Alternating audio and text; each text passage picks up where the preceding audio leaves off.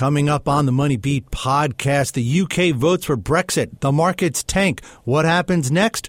What happens next is we have our Friday food fight. This is Moneybeat. Everything you need to know about money and the markets, and then some. Now, financial food fight. Welcome to the food fight. What a day here. Certainly in the markets, certainly in the world, certainly in the United Kingdom. Paul Vigna, Stephen Grosser, Chuck Jaffe with you. We also have today on what is the this is the Brexit special food fight, Sarah Kraus and Ira Yoshibashvili to talk about the only story that really matters is Brexit. And I just want to say before we start, and Ira, I know you agree with me, the theme song today should be... Yes. Can you guys hear that? Right? Come on. If this is not a day that was made for the Sex Pistols, Anarchy in the UK, what else is? Okay, look, let's start. Who called it? Anybody in this group call it? Wasn't me. I definitely didn't call it. Yeah, I didn't call it either. No, it's not me. Completely not. Yeah. I didn't. Yeah. I mean, I wasn't comfortable, but I mean, I wasn't calling it. I was definitely in. I think it's going to – because you've seen this, like the polls have been so consistently wrong of late that you kind of felt like, oh, no, they're going to – the status quo is going to win out. Yeah, I thought it would be close, but I thought Remain would be the vote ultimately. Especially if you look at what the markets were doing yesterday. I mean, it was end of the day in the green. Well, that's the big thing, right, Sarah? Right. Let's talk about that. Let's start there. But let's back up a little bit to yesterday, because yesterday you had a big rally, certainly in the pound. Went in up to US 150. stocks. The pound, Right. pound did go up to its A year highest high. level of the year. Of the year. Yeah. 150, and then when I think I was on market duty at the time. In fact, as I was talking to a fund manager, and one of the first polls that indicated that things were not what people expected them to be came in. The pound was suddenly at 146 during the course of that conversation. Wow. Yeah. And the fund manager said, or it was an analyst maybe, whoever said, you see, I told you this thing is too early to call. And I think maybe half an hour or an hour later, we were at 140, 141, and everything had gone nuts. And that is, if you relayed those moves to me and said, hey, look at what Bitcoin is doing, I would have said, oh, yeah, Right. hey, whatever. It's the British pound. It's the British pound. Sterling, Right. yes. Yeah. I mean, this whole day seems like it's really a Forex story. I mean, that's what really you started to see the gyrations last night, and I think that's what traders were watching into the wee hours of the morning and into today. Well, no, I mean, I found it really interesting. I was looking at the story last night, and it was our market story, and it was leading off of the pound. And it was the story that had come out just after the YouGov poll that's had remained, was comfortably in the lead, and it said the pound surge. And I was looking at their live market chart of the pound, and I'm like, the pound's going the opposite way, and it's because the Sunderland had just come out. The results, the results from Sunderland come out, and very strongly surprisingly strongly for the Leave. Yeah. Well, you know who's very happy today. I do not know who. The gold bugs. Yes. Are very happy. So there's a section of the market that a lot of people, rightly or wrongly, relegate to kind of the tinfoil hat brigade, buying gold as a safe haven just in case something blows up or whatever. Gold was up, I think, at some point more than 7% in after-hours trading yesterday. Crazy enough, Bitcoin is seeing the same thing, which Right. is just... The fact that anyone, and look, I write about Bitcoin, I respect it, I think it has potential, but the fact that anyone could look at that thing and say, oh yeah, there's my safe haven asset. Right. It's interesting. I mean, I want to get Chuck involved a little bit. Chuck, when you were seeing the run up to the vote in the markets, I mean, what were you thinking of that? Well, it never got to be more than a 50-50 proposition. Right. That for all the people who are saying, "Oh, this is what you should do. This is what you should do." The truth is, this was red or black. This was bet on red, bet on black. This was it was as if somebody was saying, "Hey, if they were betting on this outcome, they were betting with their heart and not with their head." And the interesting thing to me is that who loses in this? Anybody who tried to time the market, because you either when it's a 50-50, when it's a coin flip, you either get it right or you get it wrong.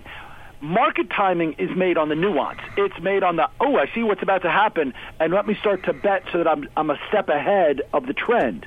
Well, there's no trend in a coin flip. Yeah. Well, this is a binary, decision. True, though a lot of portfolio managers but it's only binary. It's a binary decision, but the market doesn't treat it that way. True, but a lot of the market was looking at what was going to happen and which way was it trending. Yeah, a number of portfolio managers that I talked to said that they had tried their best to hedge any currency risk that they had through some of their positions, and that they were willing to pay up. Those options got more expensive heading into it, and they were willing to pay up for that because they said, it's just too close to call. And if you're a moderate portfolio manager, you're trying to be conservative. You're not trying to shoot the lights out. You want to place moderate bets and make it through the day. But it seems obvious that there were some people that placed big bets. For right? sure. I mean, if you're a hedge fund, that's depending on your strategy, that's what you do. You want to reach for it. And you've seen letters. Winton had a letter out today that they were up about 3% as of this morning, and I think that we're still sort of sorting through the winners and losers from that. And what's interesting, you end up with this situation where you're not really betting on what the event is displaying, right? Because, Chuck, you're right. It was a 50-50 bet. All the polls were really too close to call. You were betting on what gambling markets in the UK were telling you. But essentially what you were betting on was what other people thought. But what was interesting is those betting, establishments had been done a better job of predicting outcomes of things like elections, the Scottish referendum. Yeah. I mean, they had a better track record, and but the markets didn't happen this time. No, I know the markets clearly put more faith in those. In the betting establishments than they did in the polls, and they were wrong.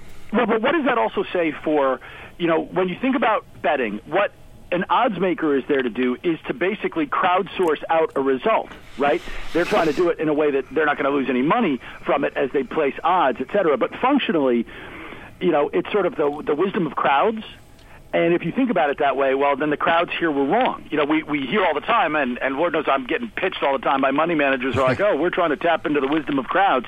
Well, yeah, the wisdom of crowds kind of failed in this one. And by the way, I just have to say that a friend of mine in London sent me a note and said, well, here's your news stories for the rest of the year and then into the next couple of years. First you have the Brexit, then the Grexit, then the Portugal, then the Italy, then the checkout, Austria.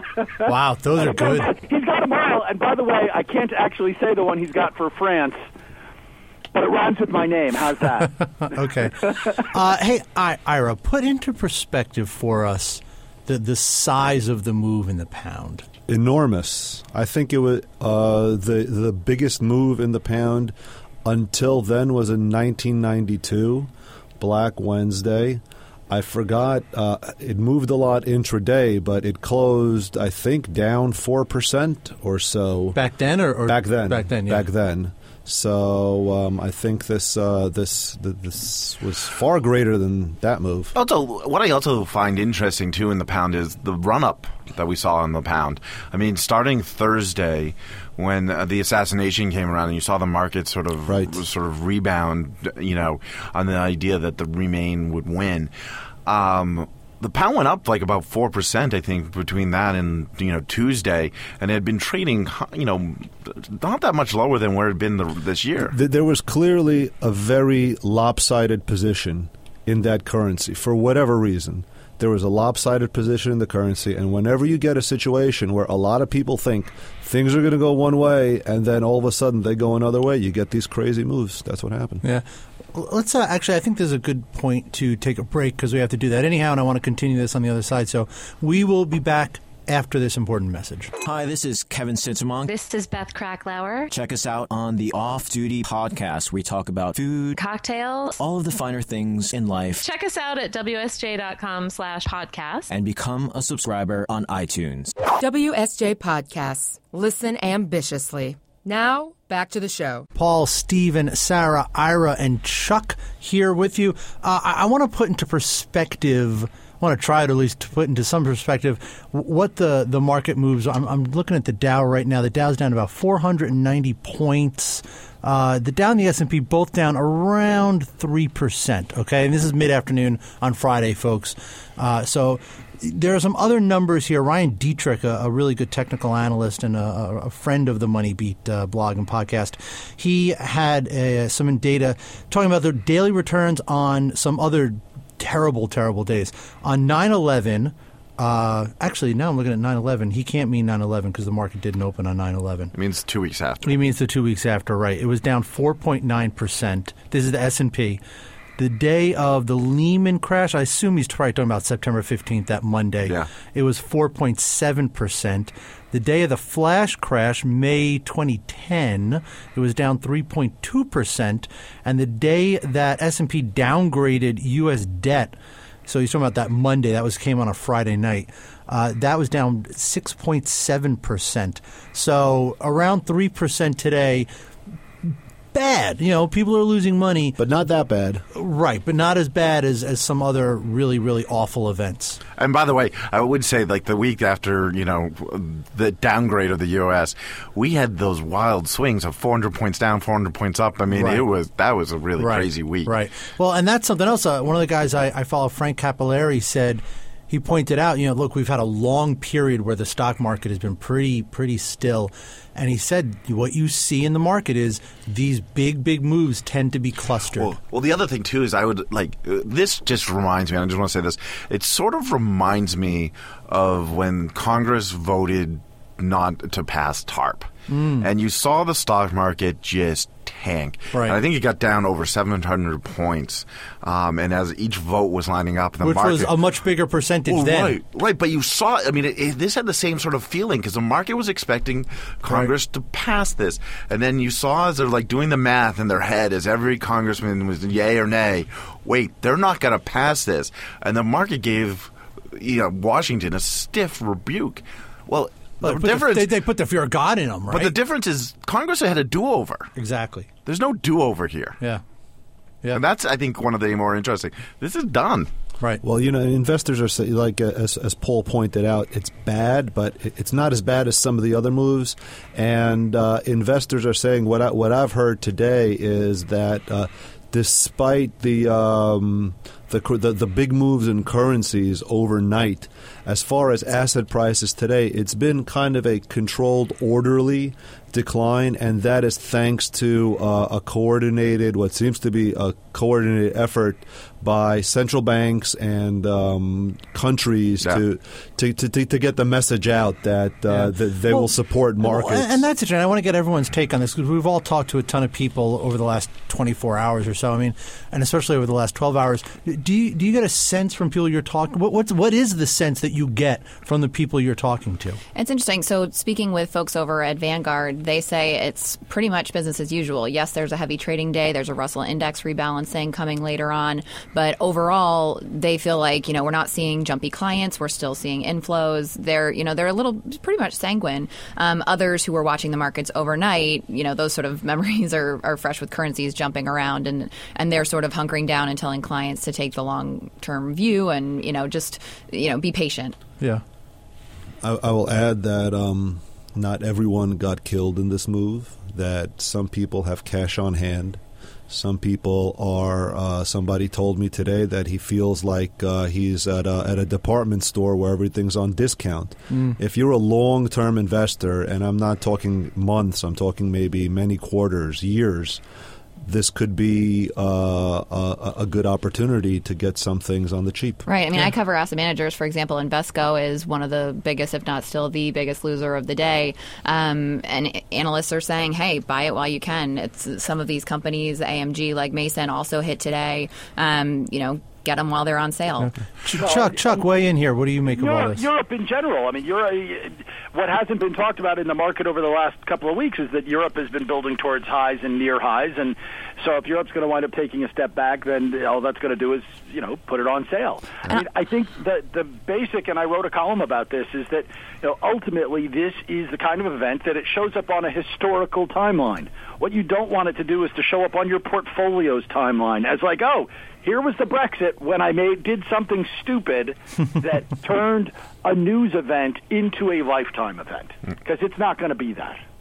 And interesting too, like and this is what I sort of want to ask now is, this is just starting. I mean, like, this is a process. This is not like, oh, UK is now out of it. All the trade, they need to negotiate the trade agreements. They need to negotiate their whole relationship now with the EU, and this is going to be taking multiple years. It's not overnight.